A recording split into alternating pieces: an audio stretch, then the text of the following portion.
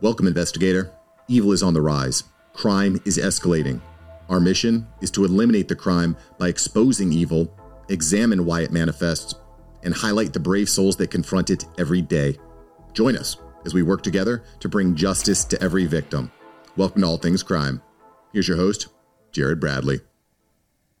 Yeah, well, it just, the layperson like me, I'm out here and I'm just like, that guy just seemed to, like, he got off easy, on occasion, especially when you go back to what we were talking about originally with, child sex traffickers and people like that. You're just like, people like that shouldn't ever get a plea deal. But like you said, if you can flip them and then get to somebody that's higher up and maybe bring down the whole cartel, then, that certainly makes sense. But I don't know, maybe you need a better PR guy. That would help with, making things a little more, acceptable to the public. What I like, each state is different, but, in California, for instance, for these violent sex crimes, right? Rape, sexual abuse, and this, that, the judges have to run the sentences consecutively. He's back to back. You can't get any concurrent time. So we saw someone like Danny Masterson, a Hollywood actor recently, was convicted of raping 2 women. He got 30 years because the judge didn't have any discretion to give him anything less. It's a 15-year minimum. 2 victims, you're getting 30 years in prison. So that's what I like to see for those types of crimes of violence, sex crimes, you really shouldn't be getting concurrent time. Oh, absolutely. So as a prosecutor, is there any particular case that, well, you know what, we already talked about the kingpin, but in your current practice, you've also, and the name of you started a practice after you left the city, and, you have a bunch of lawyers working for you now. What's some of the big cases you've worked there? Yeah, so right now we've handled a lot of cases, involving folks who have died, suffered catastrophic injuries. We're in Hollywood, so we end up dealing with a lot of celebrities. We've sued a lot of celebrities for, we're representing the Lizzo plaintiffs right now. We're representing the folks who sued Kanye West, or who's now known as Ye. So we end up, just because of the nature of where we are and what we do, we end up getting a lot of those Hollywood type cases. But we'll see all types, we'll see officer-involved shootings. We'll see, abuse victims. I represent women, lots of them who have been raped or sexually abused. So just really sad stuff. Unfortunately, when you're a practicing lawyer, usually you're in the business of misery. No one's calling you with good news. Doesn't matter what type of lawyer you are. For us, something bad has happened. But most lawyers, someone's getting divorced or someone's been arrested. Just bad. So, unfortunately, all we can do is try to kind of put the pieces together, make things right. But I think all of them would say, hey, I give every dollar back, or I don't care even if the person is in prison. I just wish this didn't happen to me. And so a lot of what we do is try to get them justice. But, things will never be, the way they were before the horrific incident happened. Yeah, of course. So I read that you represented Johnny Manziel. What was that? Yeah. What was that about? Yeah. So Johnny Manziel, he was married to a friend of mine. She's an actress. She's now on Selling Sunset. And that's one of the 2 defense cases I took. He, was sued by his landlord for some damage to his house. So that was a case I handled as a favor to him. This is when he was kind of transitioning off from the NFL and trying to get his life back in order. I mean, he was actually also the subject of a recent documentary that kind of discussed his, alcohol and substance abuse issues and kind of hitting rock bottom. But so, we helped him out in that case, just resolved it. But that's probably one of the last defense cases I took. And it was really as a favor to his wife at the time. Yeah, I think his story is just one of the most tragic. And personally, I think he is a good example of why industry itself needs to be careful on giving too much success too fast, because I just don't think he was ready for it. He was only a freshman when he won his Heisman, and I think it destroyed him. And I agree. We talked about kind of, I was too young for Harvard Law School. You're talking about the first ever redshirt freshman to win the Heisman Trophy, right? So, all the money he got, all the fame, at a really young age. You talk about your daughter. Imagine, everywhere she goes, right? You got Sports Illustrated, ESPN, and you're drafted in the first round by the NFL. And some of it is, kind of the hangers on and the entourage and folks that aren't necessarily a good influence. But I mean, I'm a big college football fan, and any football fan will tell you the average life for an NFL player is just a few years. It's a very hard profession to be in. Yeah. And here's someone who had a lot of success. He was Mr. Texas, right? He committed to Oregon, then went to A&M, and he beat Alabama, wins the Heisman Trophy, and all of a sudden he's kind of put in this position where he's surrounded by people that really don't have his best interest in mind. And I think he'll say this, I love Johnny. I still consider him a friend and a former client, but I don't think, he was ready for all that in terms of the success and the money and everything that kind of came along with it.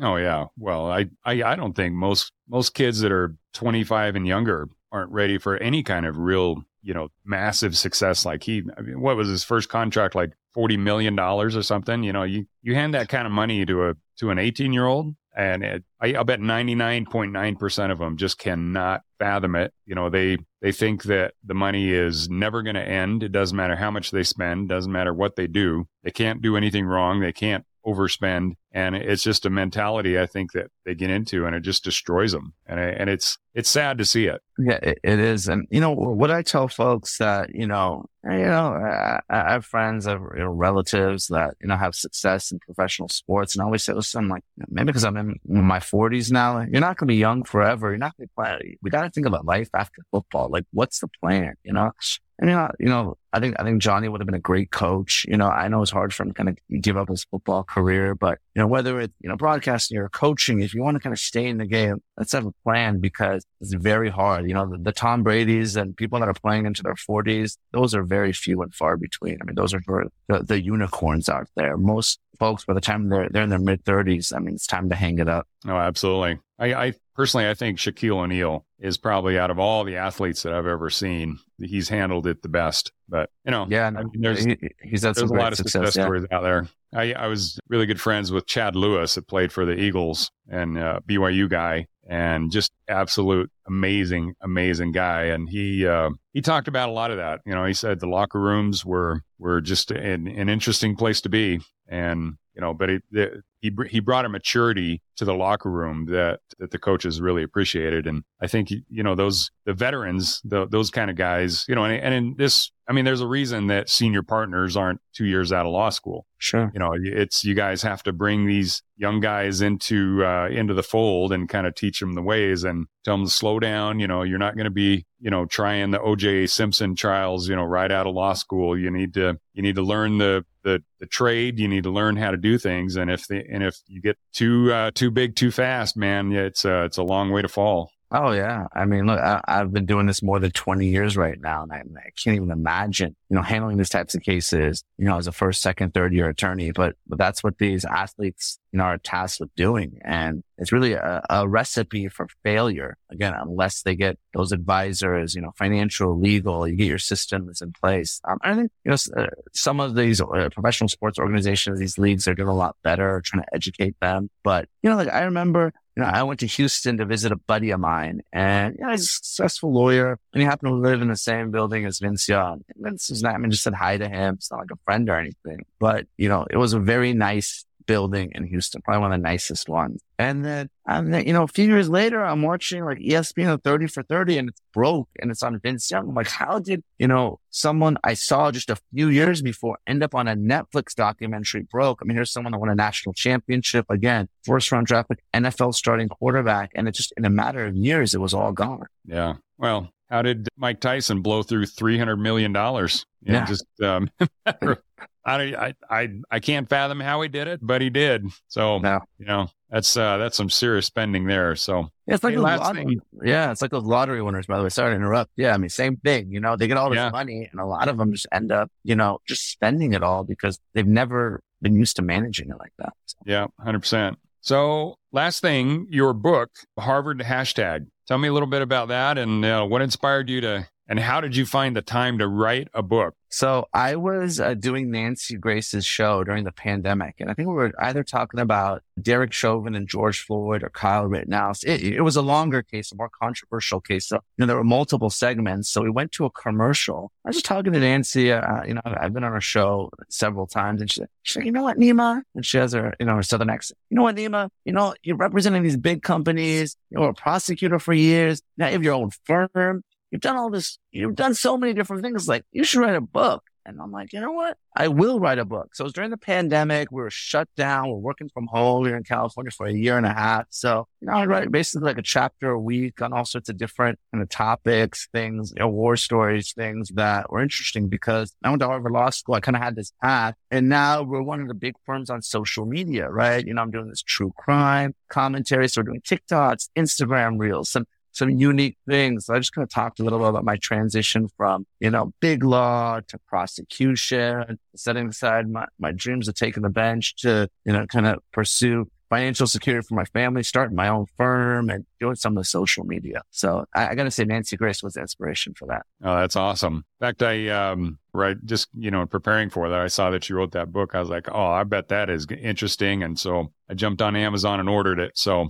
yeah, completely liked it. Harvard hashtag. Everybody jump on Amazon and go order that book. I'm sure it's going to be. I can't wait to read it. I just finished a book called In My DNA. It's a good friend of mine is a detective for a lot of years up in Tacoma, and she wrote that book In My DNA, and it was really good. So I'll check it out. And just one thing about the book, Jared, just trying to close the loop. Every dollar, all the proceeds from that book go to foster kids. So it's not a moneymaker, donating every dollar to the kids that really need it. So thanks for your support. It's going to a good cause. Awesome. Well, that's all the more reason. Anybody that supports the foster care program, that's a good reason to go buy that book. So, all right, Neama, any last advice for those of us that want to avoid guys like you? No, listen to the podcast. Jared, you got a great one. Thank you so much for having me. Again, I just want to really give credit to you for building something so successful, but more importantly, what you've done in your personal life. Really, if anyone's listening, you want to make a difference in this world, think about fostering, volunteer with children. They desperately, desperately need it. It can change a life. So, yeah. Well, I can't think of a better way to end this episode on that. So, Neama, I appreciate you coming on and fantastic. Anybody that needs a really good lawyer down in the LA area, I'll give you a call. Thanks so much, Jared. Hope to be on again soon. Oh, my pleasure. Talk to you later. Bye. Thanks for joining us. Your attention today brings us one step closer to exposing and eliminating the evil that brings crime to our communities.